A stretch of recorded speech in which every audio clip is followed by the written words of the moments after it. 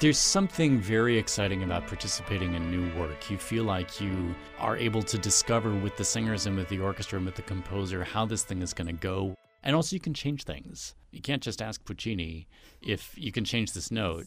But if something doesn't work, you can ask the composer and see if she'll make a change. That's conductor Robert Wood. He's the founder and general director of the contemporary opera company Urban Arias. And this is Artworks, the weekly podcast produced at the National Endowment for the Arts. I'm Josephine Reed. Robert Wood conducts opera across the country. He spent years with San Francisco Opera and with Minnesota Opera. He loves classical opera, but he also longed for work that speaks to our present time in a more informal way. He had the idea to bring short, contemporary operas that are sung in English and present them in smaller, less intimidating venues. He wanted to be part of the process that brought opera into the 21st century and return it to the vital popular art form it once had been. 8 years ago, he did just that when he founded Urban Arias, a company that commissions and stages contemporary opera for a contemporary audience in the Washington, D.C. area. Operating with a small budget and a big imagination, Robert Wood and Urban Arias board president, singer Susan Derry, procure first-class talent for all aspects of their productions, and the results have been remarkable. Critics and audiences alike have been wowed by the concept and by the music. Susan Derry and Bob Wood stopped by the NEA studios recently to talk about Urban Arias, and I began our conversation with the basics. Help me with the definition of opera. It's obviously more than a piece of theater that's sung through, because Hamilton, for example, could be an opera. There's only one line of dialogue in the whole thing, but it's not. It's musical theater. So how should we define opera? I think your sung-through definition is essential, but I would add to that it is meant to be and can only be performed by people with a certain kind of trained voice. And even though opera may cross over with other things like musical theater, jazz, blues, what have you, it's that classical solid training and the demands, the vocal demands that are in the operatic literature, even in the contemporary literature, that's what separates it from musical theater, which has a different set of demands, like, for example, tap. We don't ask that. At least not yet. Yeah. So how would you characterize it? Well, I think it's that soaring moment of that emotional expression through the human voice that's so exciting in opera. And we have it in music theater, too, but it's just to the nth degree. More heightened in opera? Yeah. Mm-hmm. Is that a way to think about it? For sure. I have to laugh. A prominent musical theater composer who also crosses over to opera once asked me to prepare a chorus for him, and he said, it should sound really natural and authentic, like musical theater. I knew what he meant in terms of acting style being often more naturalistic, but musical theater is just as artificial, in a different way. People don't break into tap dances when they're in love? Are you kidding? Right. Well, I do. Thank you, Susan. Thank you for giving me hope out there. Let's talk about your organization, which is Urban Arias, a name which I think is really kind of brilliant. Thank you. That's nice. What is it? What is it that you want to do with Urban Arias? When I founded the company, I had an idea to create something that was not going to duplicate what other people were doing. I've worked as a conductor for 20 plus years, and often you approach the standard rep and everyone is always interested in what you're going to cut. So shortened versions of operas seemed like that could be a thing, right? The Peter Brook's Carmen was so terribly successful. It's a wonderful adaptation of the piece. He removes the chorus. He shortens it all by at least an hour, right? Which is, for some audiences, not a bad thing. But the idea of doing just short pieces that were condensed versions of other stuff didn't appeal to me as much as doing chamber works that were meant to be the length that they were. And I settled on about 90 minutes. That's a feature film length mostly, right? So figuring that if people's barriers to embracing opera and loving it as much as I do are usually length and language, what if we did everything in English, and what if nothing we did was more than 90 minutes long? And then the contemporary part of it came from, what can I do for this art form that will help it continue to propagate, continue to be a meaningful part of the 21st century dialogue around the arts? And I had worked for a long time at the San Francisco Opera, Santa Fe Opera, and a lot of places that did a lot of big commissions, underlining big. And some of those were really awfully successful, like Dead Man Walking or A Streetcar Named Desire. Some of them were less so. And one of the things that I thought was, why couldn't this person have started something smaller with the company that was going to help that person learn how to write in her own style, or simply give that person an outlet for a really wonderful, brilliant, shorter piece of work that would then inspire audiences to come and see smaller stuff, and that would also help this person continue to find her voice. So I guess what I'm trying to say is, with a smaller company and with less financial pressure, the stakes are more realistic, and they're really about whether or not the audience is entertained, and if they've been moved, and if their perspective has been broadened. So because of the size, it enables you to be much more flexible straight across the board. We're very nimble. That's the word I was looking Yes, for. it's a good word. We'd like to be bigger, and the NEA has actually helped us achieve that. We've grown, I would say, reasonably and carefully since our inception. We've now been around for 8 years, Yes. 8 seasons, which I think is a testament to slow and steady. Now, Susan, what attracted you to take on the happy task of being president of the board? Well, that's a fun story. So Maestro and I went to college together, and we found ourselves in D.C. at the same time. And he said, "Are you interested in doing this?" And I said, "For you, sure." And here we are. Here we are. And I love it, and it's great. And I think what's so important about the company as well, in terms of like what we're doing and what our mission is, we love, the two of us, we love Madame Butterfly, we love Traviata. That's the stuff we were doing together in college. But it is so important to bring the stories of now to the stage as well. And it's so exciting to see yourself on a stage being depicted by someone who has a kick-ass voice and with a beautiful score and telling your story, essentially, something that you can truly relate to, not just beautiful Cho-Cho-san and La Boheme. Long may they live. Yeah, of course, it is an either or. And I just have to ask, with opera companies really facing a graying of the audience and really hanging on by their fingernails, it is bold to decide you're beginning an opera company. Well, yeah. I mean, the date at which I had this idea was 2009, which might tell you something about the overall economic Yes. situation. So from my perspective, there was no place to go but up. And I thought, we're investing at the bottom of the market, so that's not a bad thing. Yeah, it was definitely a question of why not. Not why, but why not? Why not? Yeah, Just do it. and why not? Mm-hmm. Because what you're trying to do is something, as you say, very new that hasn't been done. Where do you get the material to perform? Do you commission composers? We do now. We are, in fact, embarking on I think it's our 4th commission from Peter Hilliard and Matt Barresi, a really, really talented duo and in fact, we have the NEA to thank for our very first commission. Thank you. Which happened because of the NEA. They helped provide the funds for that, and it was the same duo. They have a good sense of humor, and they're not afraid to do comedy and opera, and that's so rare to have anyone even attempt it. It's really difficult. And they write in a voice that's so accessible and colloquial and fun and funny and engaging, and they're terrific. They fuse things. The first commission we did from them was called Blue Viola, and it was based on the real story of a guy who left his priceless viola on the sidewalk. He was the principal violist at the CSO. It wound up in the hands of a junk dealer who it was then stolen from him by his sometime girlfriend. She tried to pawn it off with the help of her boss. And it's a farce, but sort of a dark one. They got caught, needless to say. But Peter wrote just this extraordinary part for the viola as part of this, and an ensemble of 6, of which the viola was the principal thing, and 4 singers. You wonder why you never had a good day. World full of wonders you think are junk. Smart man, find them, turn them around. Stand back, you black Indiana Jones, hustling lost treasure on what's left of Maxwell Street.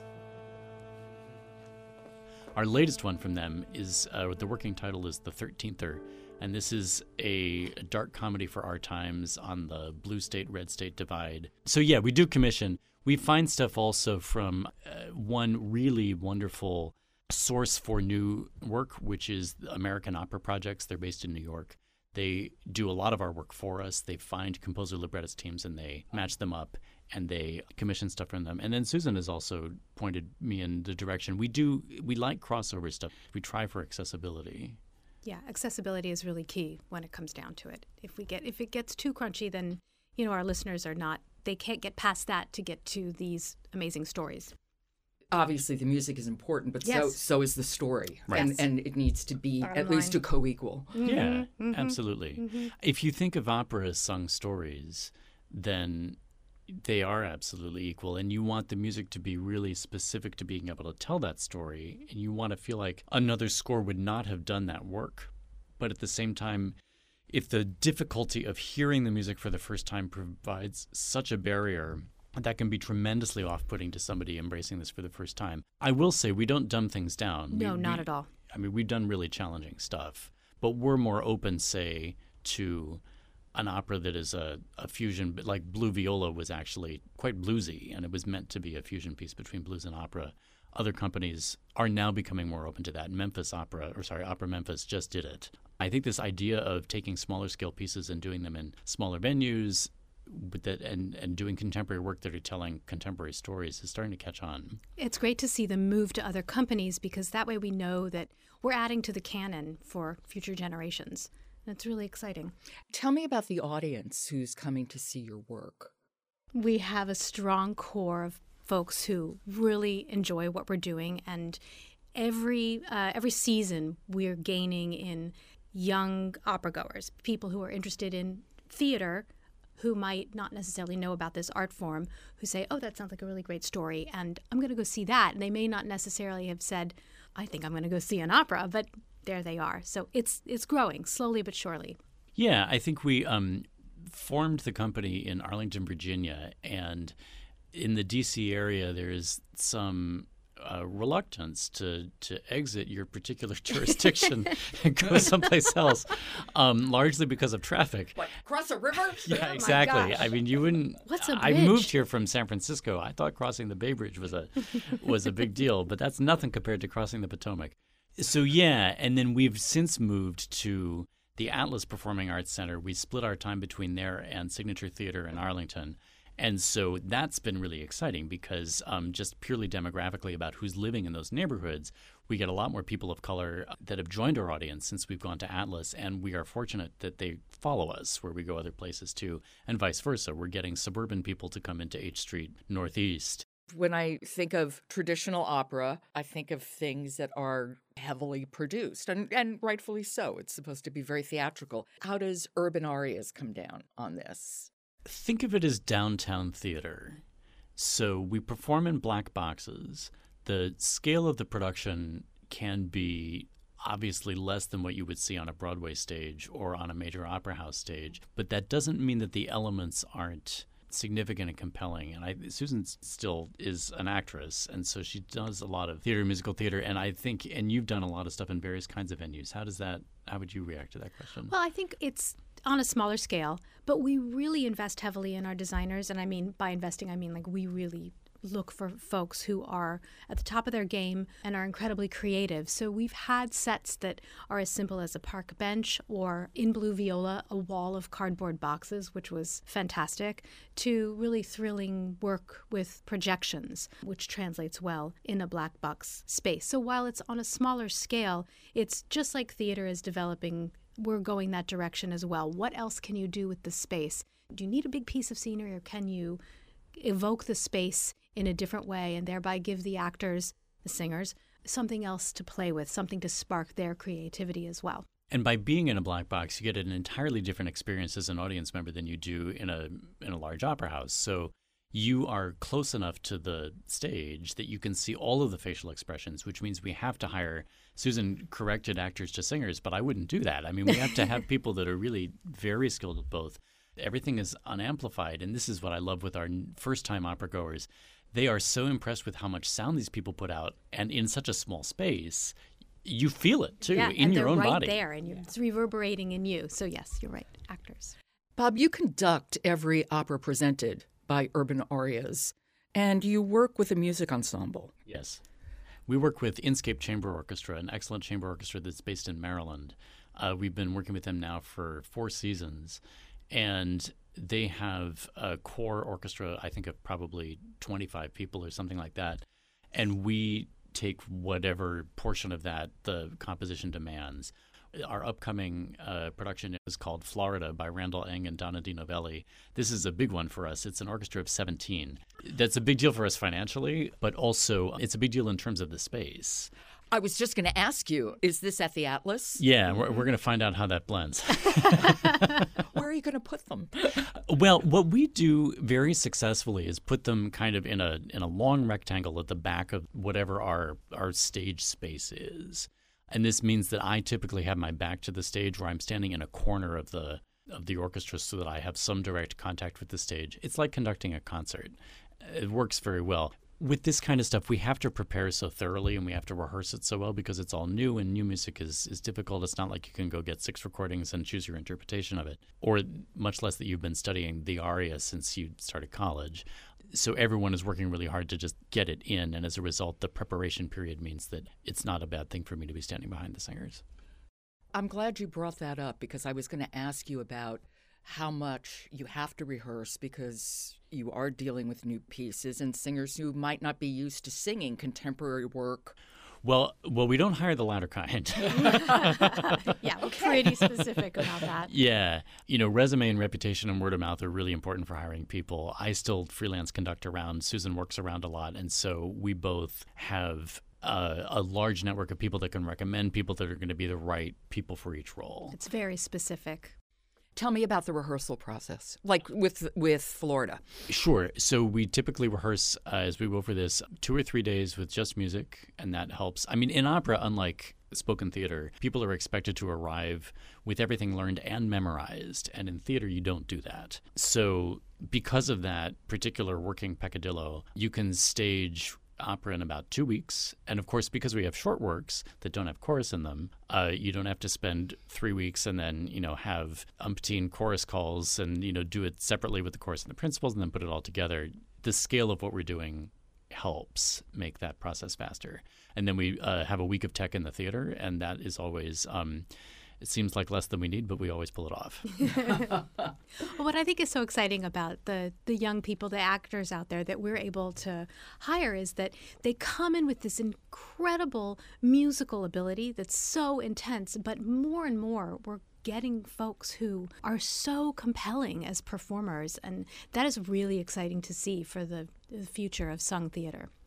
And are the composers typically in the theater when you're rehearsing?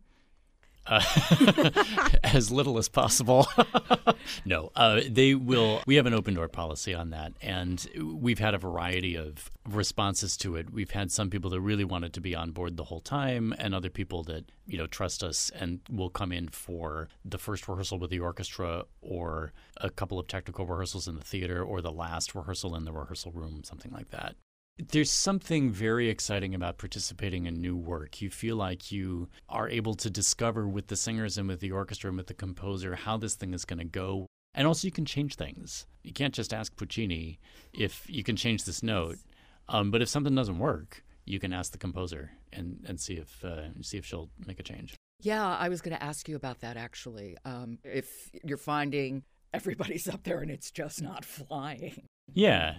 Well, and that's really important, and I think we tend to try to work with, just as we engage singers that are very good actors and that are easy to work with, we also try to engage composers that are easy to work with, because that kind of flexibility is really important. I mean, and I've been there in situations that in my life where the elephant in the room is that the scene doesn't work, and there are 20 people that think that, but the composer isn't one of them.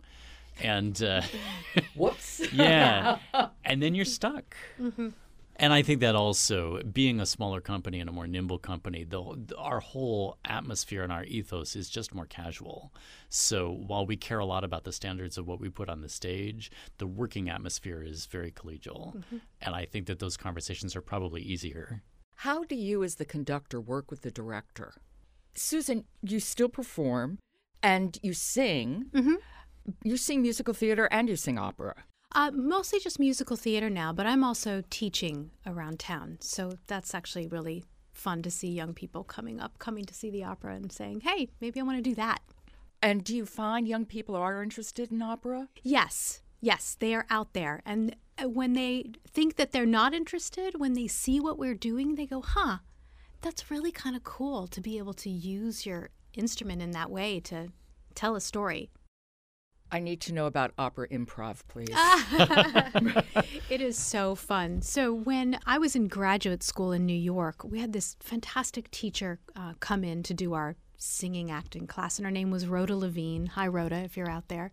And she had us do improvisation in this class. And let me tell you, we were all terrified. She would give us a situation, and she would give the pianist, the accompanist, a mood and also sort of a time period, and they would just start to play, and you had your other person, and you were required to start singing your improvisation. And after a while, this became the class that we all looked forward to, and it was so much fun, and you were using your voice, but you were also doing all this silly stuff, and so we decided to recreate it here, and it goes over big, and I think the singers really enjoy it. Are they terrified? Yeah. You have to get used to it, and there's a certain amount of just letting go, which I think they find very useful in performing generally. Absolutely. It is so important to be able to do that when you're in an audition situation, even if you're doing something planned, to figure out how can you respond to a director, how can you respond to someone that you are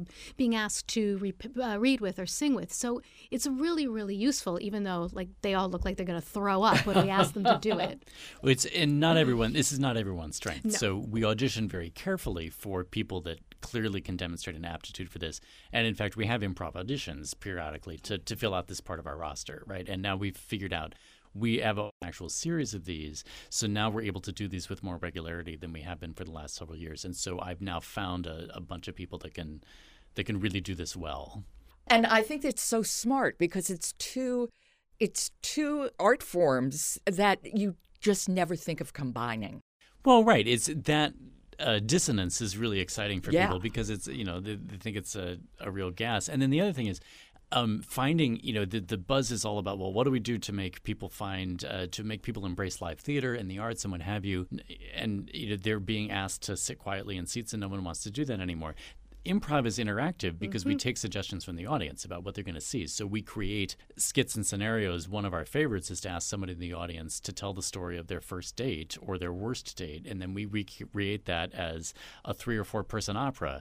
And it's fantastic because the person who gave you the story has a hand in essentially creating this new work of art. It's really fun. Yeah.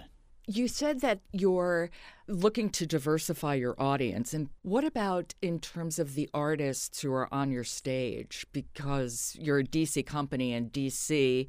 is still a majority Black city, a huge Hispanic population. So in terms of the artists on the stage and the artists composing.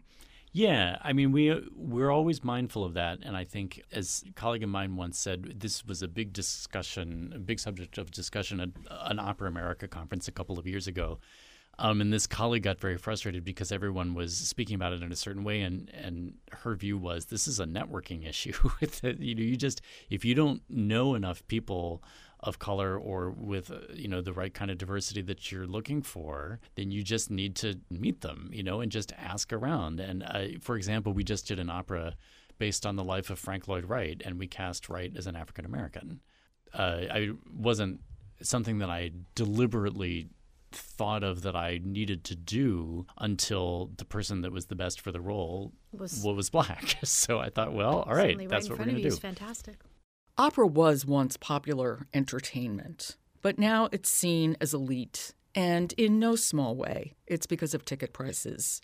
Opera, I understand, is very expensive to produce, but ticket prices really can put it out of reach for most people. How do you price your tickets? Where are we right now? We're at 43 to 45, which is really cheap for who we're offering as artists. I mean, for example, Michael Mays has sung with us a bunch of times, and he just did Dead Man Walking at the Kennedy Center with Washington National Opera. He's done that role a lot. I mean, I challenge you to find a seat in the Kennedy Center where you can see his face for $45. And we deliberately keep them low. Yeah, it's really vital to getting the community to come in the door. An opera can also, make people feel like an outsider. It can be intimidating because people think there's this code of behavior that's associated with it.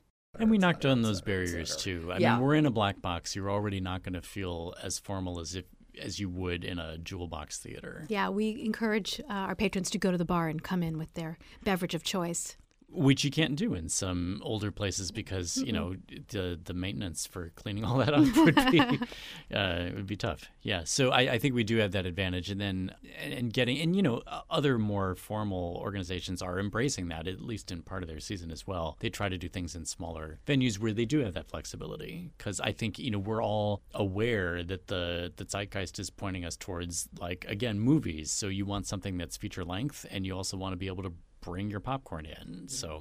And what about things like talkback and that kind of audience engagement? We do one for every show, every performance, and it is always fun and interesting. And it could go on if I didn't wave at Bob from the back of the house and say, "Dunzo," we could go on for hours. We have a very engaged audience, and I would say easily a third to half of them stay after every performance. And we always have the entire cast, and then whoever is present from the creative team. If the director is still there, if the authors are there at that performance, they join in as well. They're lightly moderated by me. I just throw a few softballs, and then I get the audience to ask questions. And I have to say, the Washington audience is so well educated that these are always really interesting. And the participants, the performers, will always say to me after, "Wow, God, you have a really smart audience." And how many productions do you do a year now? We do 3 a year now, 2 at Atlas and 1 at Signature, and that's a lot, but it's very good. We noticed that being out of the public eye for such long periods of time, opera by its nature doesn't have very long runs. So doing more, and then this cabaret series, now that we've been able to really double down on it and make it more systematic so that people know that there's something Urban Arias is doing through most of the year, that really helps keep the visibility up. Mm-hmm. Okay, 10 years from now, where would you like to see Urban Arias? I would like to see us have our own home. Yes.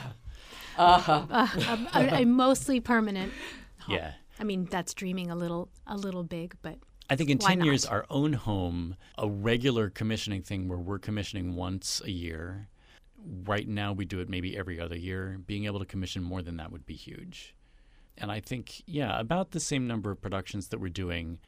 And regular commissioning is so important because then we are able to continue to add to the art form, which is our goal. Yeah, and we're investing in particular people when we do that we think are really great, and we don't want them to be 1 or 2 hit wonders. We want them to produce as many operas as Verdi did because they're that good, right? And get them seen around the country as often. Yeah.